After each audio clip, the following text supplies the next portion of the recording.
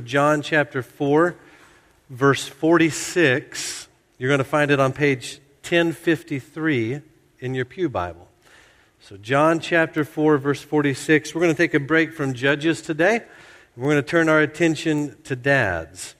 And our time in the Word today is meant to be an encouragement to dads. But I know that not everyone in here is a father. For instance, some of you are women.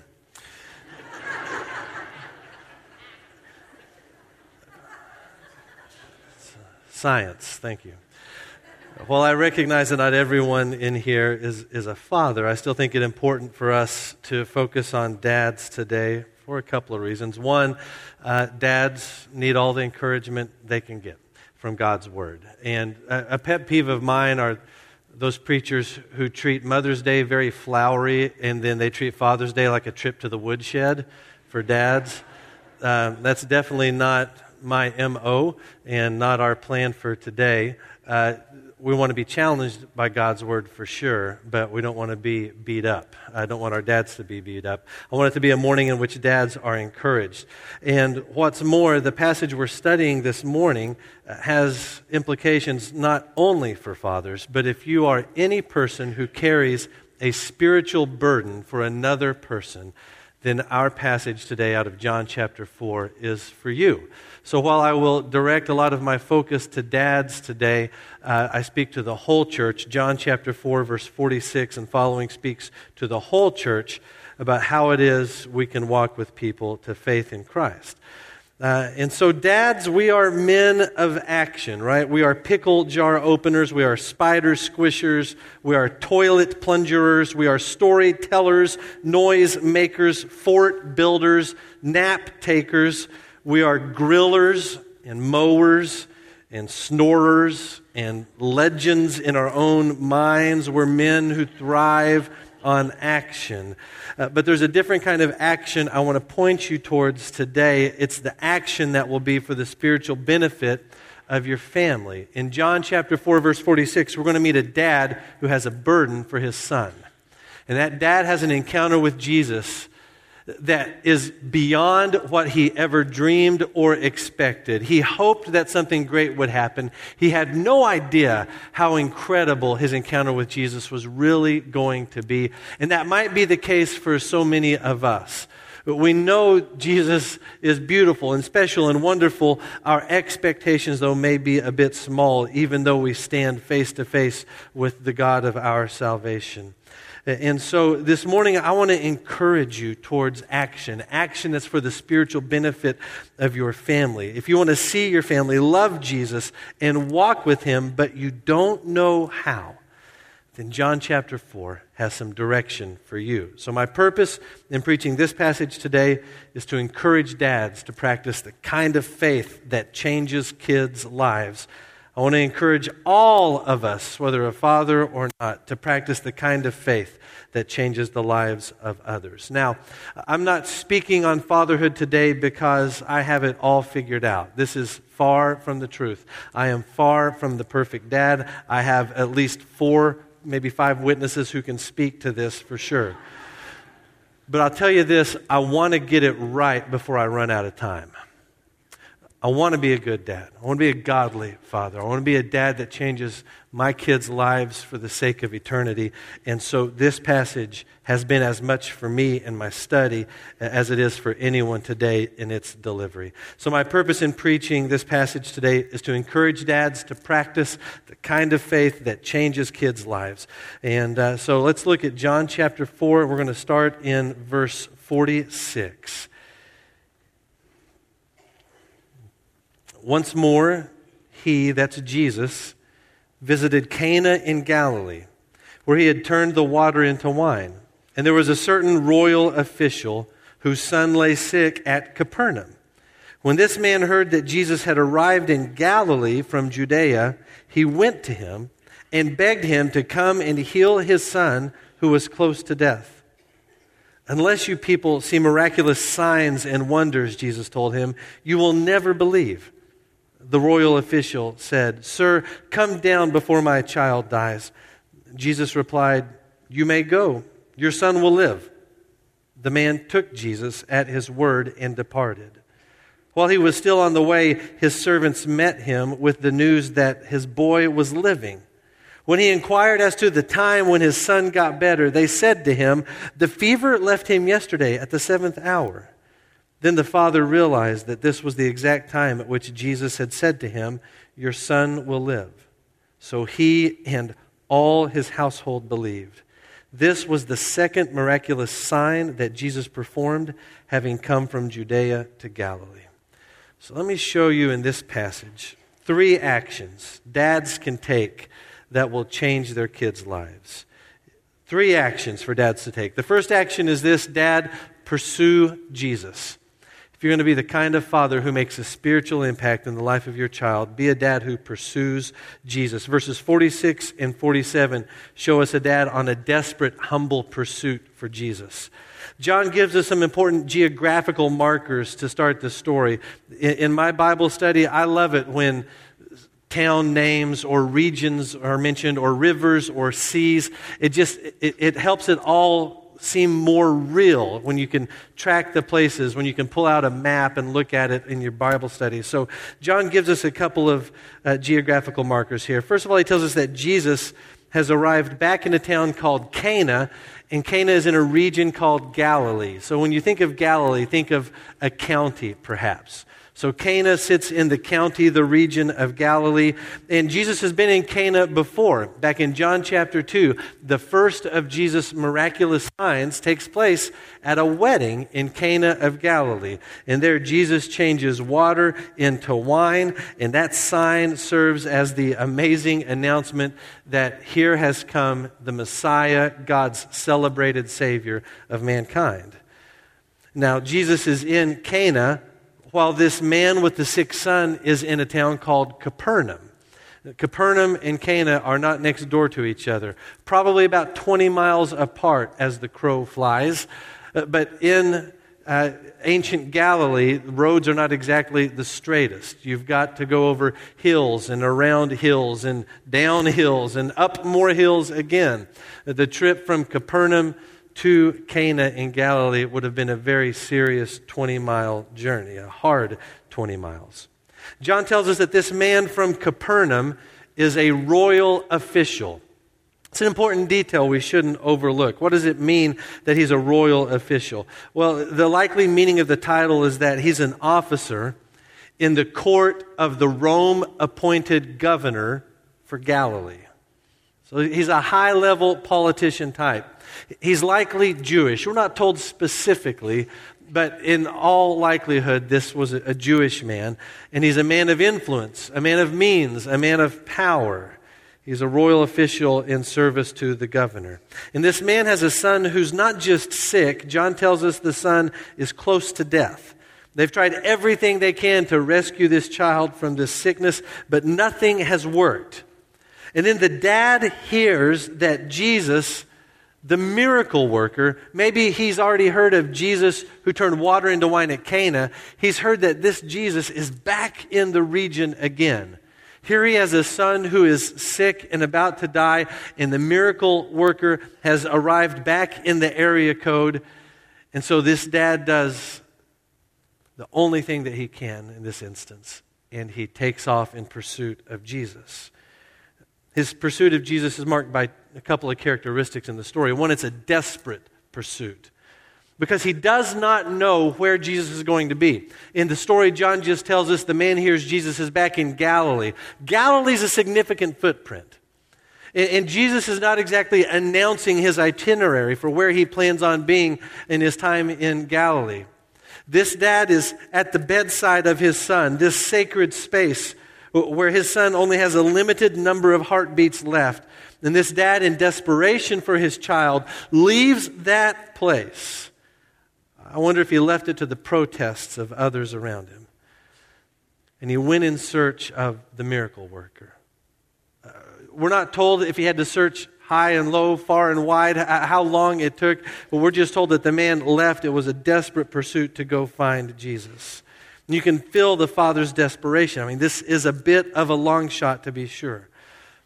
So his pursuit of Jesus is a desperate pursuit. The second characteristic, it's a humble pursuit. It's a desperate pursuit and a humble pursuit of Jesus. The man finds Jesus. which I think is just remarkable. And then when he comes to Jesus, look at what verse 47 tells us. He went to him and begged him to come heal his son. The royal official begged the Jewish peasant to come heal his son. I would imagine in a culture that prides itself on honor and position and a hierarchy, not so many royal officials are begging peasants for help. This man gives orders and people obey. He sets the course and people follow. This man, in desperation, leaves his dying son, tracks down Jesus, and humbles himself to beg Jesus to come and rescue his son from certain death. Dads, your kids need you to practice a desperate and humble pursuit of Jesus. This is the kind of men we are to be. And how do you pursue Jesus? This is not some fuzzy notion. You're not going to pursue Jesus over the hilly terrain of Galilee, but rather you're going to pursue Jesus in the quiet of Bible study and in the quiet of prayer. You pursue Jesus with your Bible open, your phone off, and your heart vulnerable. There's nothing that changes a person like the regular disciplined intake of God's Word. Not singing, not praying, not fellowship, not church attendance, the regular disciplined intake of Scripture. It's what transforms a person most powerfully, most effectively. And when we study that Word, then we have a song to sing, and we have prayers to lift, and we have a reason to fellowship, and a reason to gather. But it's the study of God's Word that takes preeminence in the shaping of our hearts. If we're going to pursue Jesus, we do it in the Word of God above all else. The dad who tries to lead his family without spending time in the Word of God is like the doctor who tries to perform surgery without first going to medical school. You wouldn't want that. Now, if we were to take a survey today, and I were to ask you, is Bible study important for the Christian life? I would hope you would all say yes, even if you thought, maybe there's some gray area here.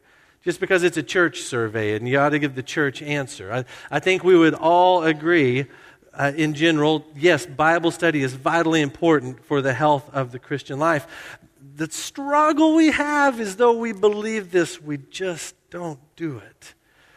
A great story circulated a couple of years ago. This Jewish gentleman was at a Walmart in Arkansas, and he saw a young man with a tattoo that caught his attention. The tattoo was on the inside of his forearm, and in large, very bold Hebrew font was this Hebrew word. And the man found it interesting that of all places in this Walmart in Arkansas, here's a young man with this Hebrew word tattooed on his forearm. And so he asked him about it, and the young man told him, he said, I got this tattoo when I was in the service, and it means strength, and it's always been a source of encouragement to me. And so the gentleman asked if he could take a picture of it. He took a picture of the tattoo and wished the young man well and sent him on his way, and didn't have the heart to tell him, your tattoo doesn't say strength.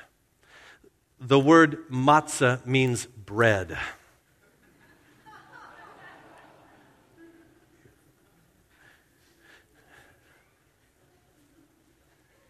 Bread. Huge.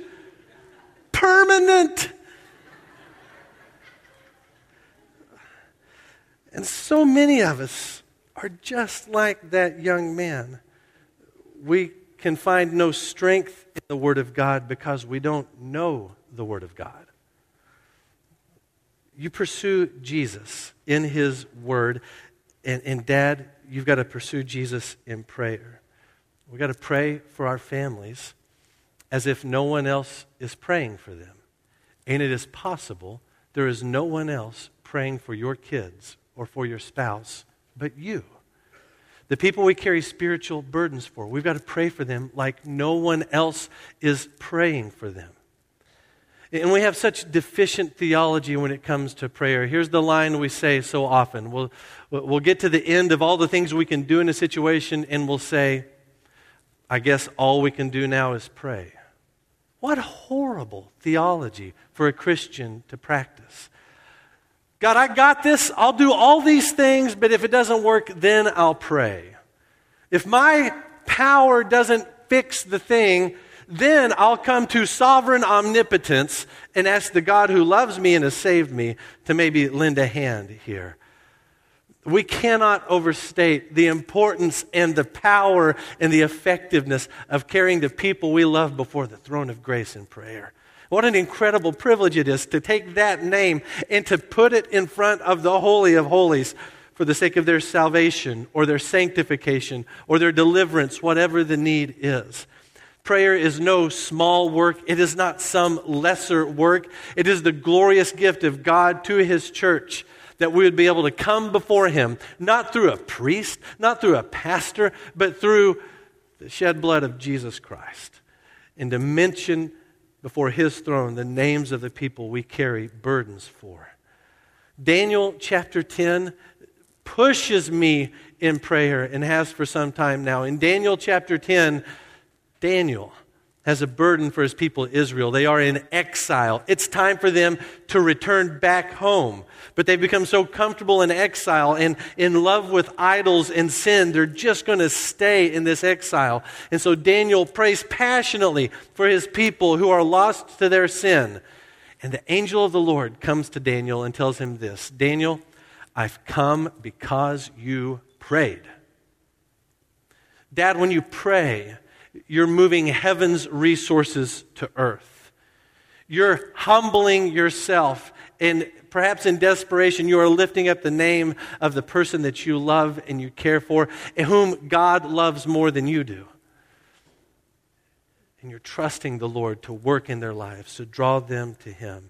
This is how we pursue Jesus. We pursue Jesus in His Word. We pursue Jesus in prayer. You could run off a whole list of spiritual disciplines we might practice, but here is where it happens in fullness. When we read the Word, when we pray the Word, we pray to the Father, we're pursuing Jesus. Dads who pursue Jesus impact their kids' lives.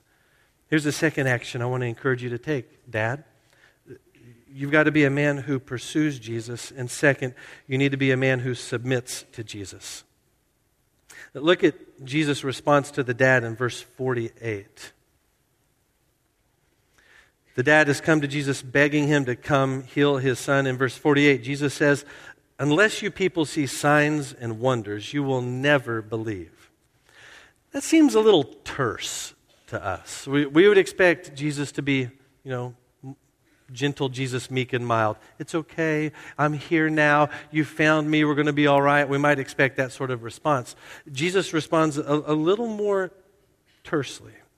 Now, it's not so bad a response for a couple of reasons. One, Jesus isn't speaking directly to the Father only.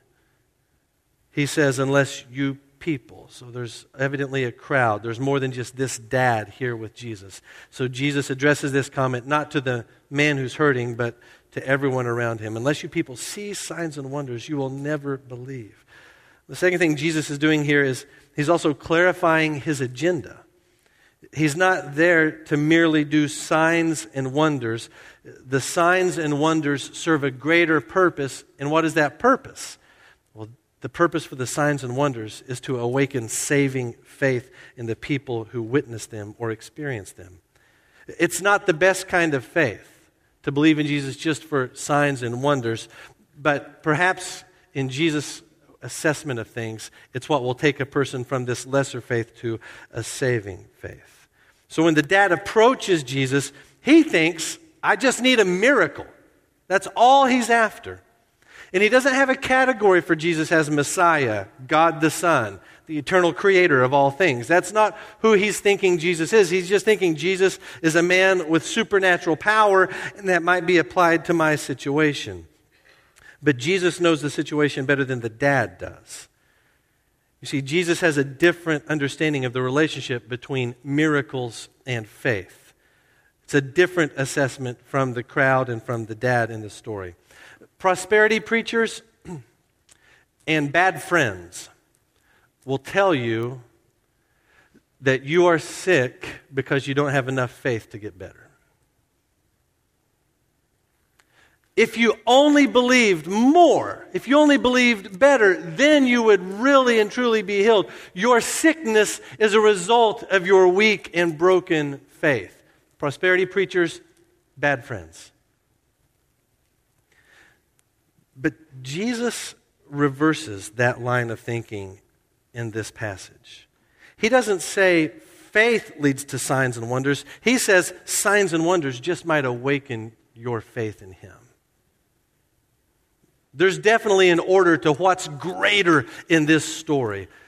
And guess what? The greater part of this story is not the miracle. It's the faith that is to come. So in verse 49, the dad gives Jesus a command. He's begging Jesus, and then he says, "Sir, come down before my boy dies." And Jesus, in response, gives his own command to the father. "Go, your son will live." The father says, "Come." Jesus says, "Go." This is done and taken care of. And here's this critical moment. How's the dad going to respond? This is not what he expected. He's expecting Jesus to hop on his horse with him, and they're going to go back to Capernaum, and Jesus is going to do the miracle, perform whatever needs to be performed to heal the boy. So will the dad take Jesus at his word, or will he sit there and fight to get his way? Well, we're told in the passage, the man took Jesus at his word and departed. If you've got a different translation of Scripture other than the NIV, your Bible might say the man believed Jesus and departed. We've got to be crystal clear on this point. What is it that the man believes before he departs? This belief or this faith is not a saving type of belief. At this point in the story, it seems merely to be the belief that his son's going to be healed. He believes what Jesus has said about the miracle, but he's not yet believing what the miracle says about Jesus. There's a huge difference between those two beliefs. So the man leaves Jesus and he starts his journey back home with nothing but the word of Jesus. That's all he has. Jesus said, and the man goes. Now, I would expect a miracle to be a little more flamboyant, not so plain. This miracle is just 5 words. Go, your son will live. There's no elaborate prayer, no miracle word. Speak this word over your child and the fever will leave him. No anointed prayer cloth to put on the forehead and it'll remove the sickness. No magic voodoo, kung fu, Christianese type thing. It's just words. A boring old bland miracle. That's all this dad gets. But this dad submitted himself to that plain word of Jesus. And dads, if you and I want to be the best for our kids, we've got to be the kind of people who submit to Jesus. You've pursued him in his word and in prayer. Now you've got to submit to him. And how do we submit to him? This is not some fuzzy idea left up for debate. We submit to the word of Jesus through glad obedience. Brothers, we've got to put ourselves under the word of God. And to walk under the word of God is not to put ourselves under burden, but rather obedience to the word gives us wisdom and freedom and life and joy. Proverbs 29:18 tells us that the one who obeys the word of the Lord is blessed. Not burdened, not shackled, but blessed by God when we obey the word of the Lord. And so when he is the Lord over our words and our tempers and our affections and our schedules and our finances, then we know what abundant life is all about. There is no abundant life, no blessed life apart from walking in glad obedience to the word of God. The man who obeys Jesus from his heart is going to be a man who loves his wife deeply. He's going to be a man who will strive for the respect and affection of his children. He'll be a man who sings in church. He'll be a man who is moved by lostness in the world. He'll be a man who loves his neighbor and helps those who are in need. He'll be a man that knows as long as he has the word of God, everything's going to be okay. The man who walks in obedience to the Word of God is a man who impacts the lives of everyone around him. If you carry a spiritual burden for anyone in your life, walking in obedience to the Word of God is going to be such a huge benefit and necessary way of living in order for that one that you love to hear and see the life-changing words of Christ through you. So what kind of action should you, O man of action, take for the sake of your kids? Pursue Jesus. Submit to Jesus. And finally, believe in Jesus. Verses 50 through 54 show us the awakening of faith in the Father in our story. So the dad has left Jesus. And the next day, while still on his way home, he runs into some of his servants. They've come to find him. And they tell him the boy is living. He's doing great. The fever has left him. And then when the dad gets the details, he realizes the boy is healed at the same time he had his encounter with Jesus on the previous day. It's an incredible miracle. The dad has submitted himself to the word of Jesus. He's walked away at Jesus' command, but there's still this bit of uncertainty. What will he find when he gets there? And what he finds is that the word of Christ is all-powerful. Now, it's an amazing miracle that happens. Jesus heals this boy from afar. But the healing is the lesser part of the story. If we sit down with this passage in order to try to find some secret way to get Jesus to do miracles for us, we've missed the point of this passage entirely. That's not what this is about. You see, the miracle in this story is a sign, and it's only a sign. And all signs point beyond themselves to something greater, a better destination. So if you are driving south on Main Street, am I pointing in the right direction? Yes. If you're driving south on Main Street, you're going to pass a sign before you get to this intersection that says Wampatuck State Park, next left. Now, if you come to that sign and you pull over to the side of the road and you stop, kids, we've made it! Come here! And then you all take pictures in front of the sign, but you never make a left. You just go back home. You've missed the point of the sign. The sign is giving you direction. The sign is pointing you to something greater and better. It's a lovely brown sign with white font, but it's not Wampatuck State Park. You got to make a left.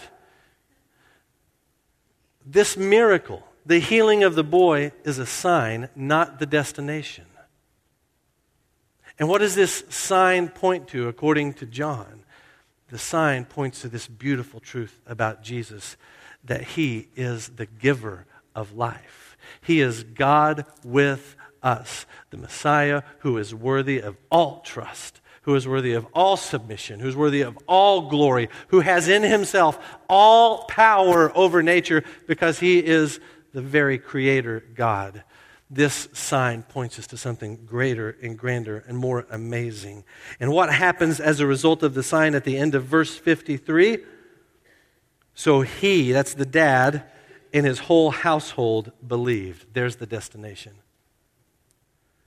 This was the second sign Jesus performed after coming from Judea to Galilee.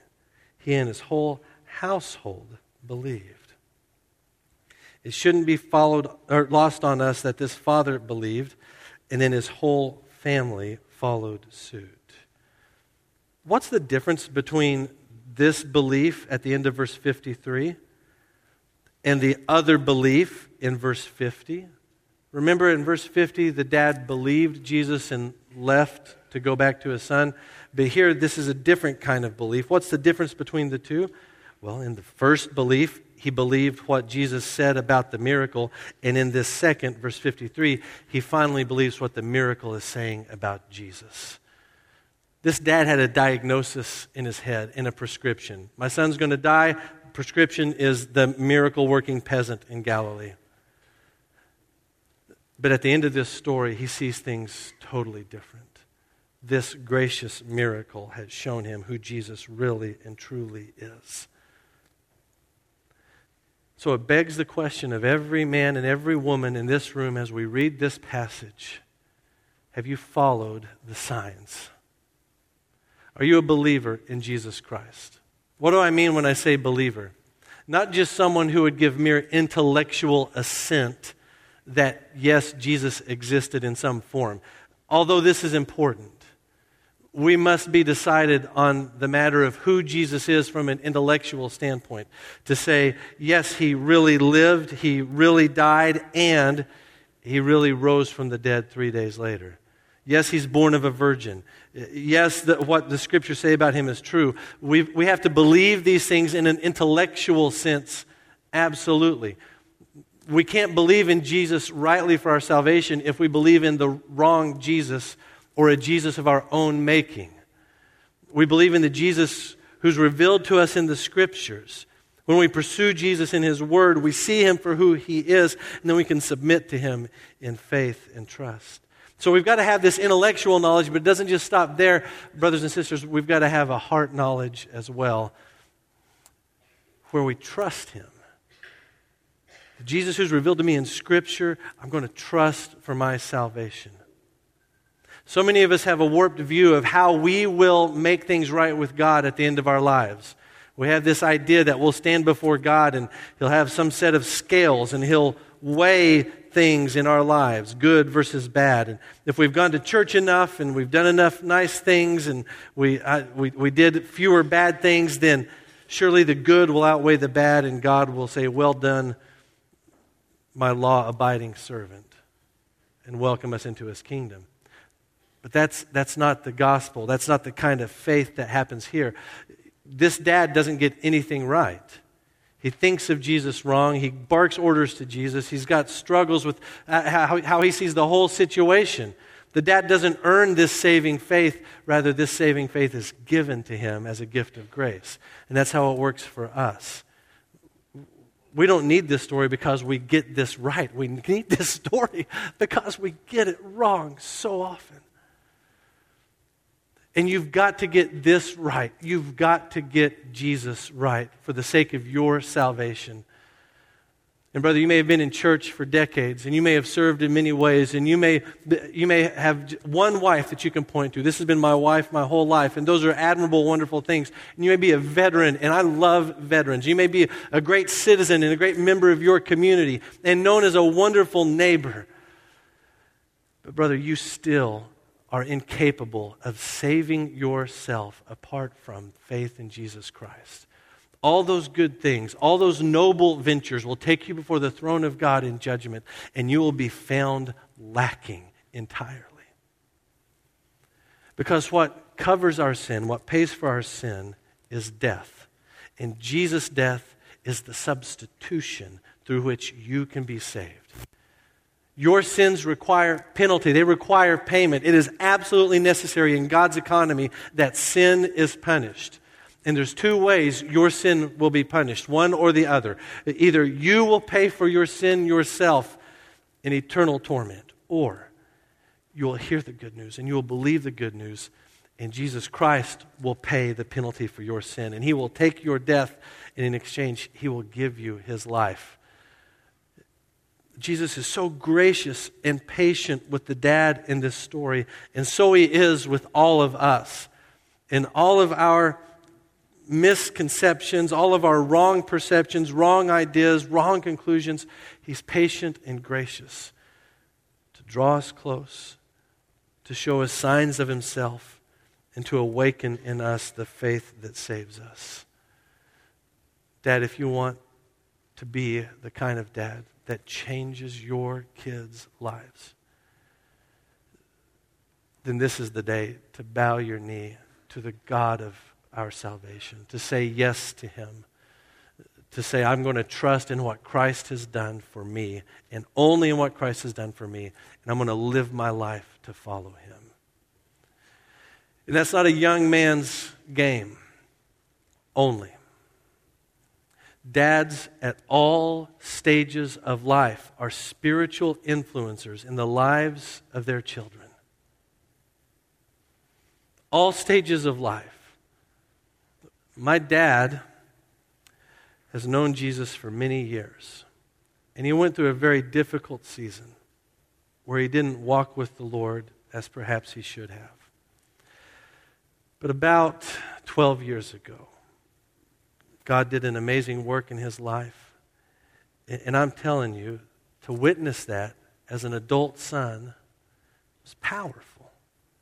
And when my dad speaks encouragement, sends me a kind text, lets me know he's praying for me, tells me how I can preach better, when he tells me, gives me insight on parenting or just whatever the thing is. My dad, at every stage of life, has been a spiritual influencer in my life, and so are you. So don't think you've passed a date. Don't think you've had too many birthdays to make a difference. If this is the day God speaks to your heart, then Dad, you've got to say yes to Jesus. You've got to believe in Jesus. How are you going to change the lives of your kids? How will you impact people's eternities? Here's what John chapter 4 has told us today. We want to be people who pursue Jesus, who submit to Jesus, and who believe in Jesus. And I hope you paid close attention to what these actions entail. If we walk out of here feeling like, now I've got 12 things I got to do to make this right, then we've missed the point. The thing that we have to do is turn to Christ. That's it. We're going to trust Jesus, and he's going to do the work. He's the one that loves us and loves our families. He's the one that will give us guidance and wisdom and direction and words to speak and patience in the hard moment. He's the one that's going to fill us with hope when we feel like we've done all that we can. He's the one who hears our prayers when we come to him. This is not about how you in yourself will fix anything, but how Christ himself longs to do it for you. That he would be glorified, that he would be honored, that he would be loved and cherished by the people in your life. Let this be encouragement to you today. May your kids see in you the Father in their Father. Let's pray together.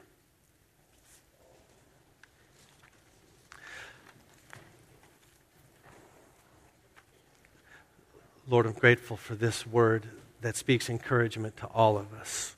The encouragement is this, that salvation has come in Jesus Christ. He's the one who gives life, who at the cross will remove death and defeat it once and for all. And so God, I ask that you would help all of us in here to grasp the truth of this miracle, that salvation is found in Christ alone. I know for many in here, they know that by their own personal testimonies. They've had faith awakened in their hearts, not because they did so many things right, but because you were gracious and merciful to them. So we're grateful for the testimonies of sisters and brothers in here that know you as their Savior. And I pray encouragement and strength and hope for them as they walk with you while carrying a spiritual burden for people in their lives. Lord, we will not quit praying. We will not give up on this high, holy work. But we will continue to bring their names before you and to trust you, the one who loves these people more than anyone else, to draw them to yourself. Lord, we will continue to pray for our kids, to praise you for their victories, to ask for your guidance when they walk down hard paths, to ask for your words when it comes time to speak in the serious moment. Lord, we want our children, we want our families to walk with you. And I pray for my brothers and sisters in here that are probably more like the dad on the front end of this story than on the back end, and that they know you're powerful, they know you're special, they know you're right, but Lord, they have not surrendered. So let this be the day that they are drawn close to you in love and in faith. Awaken faith in their hearts today. Give them boldness to move towards you and to say yes to you so that their eternities will be changed forever and their lives will be changed today. Lord, raise up godly men in this church and raise up godly fathers who will follow in the examples of so many men you have put here before, to walk with you in seriousness and in humility, to pray passionately and desperately, and to be men who walk under your word in gladness and joy. So, Father, we praise you for your word to us. We praise you for the faith you've given us. We ask now that you would shape us more to serve you better for the sake of the eternities of our children and our families and all those we love. It's in Jesus' name we pray. Amen.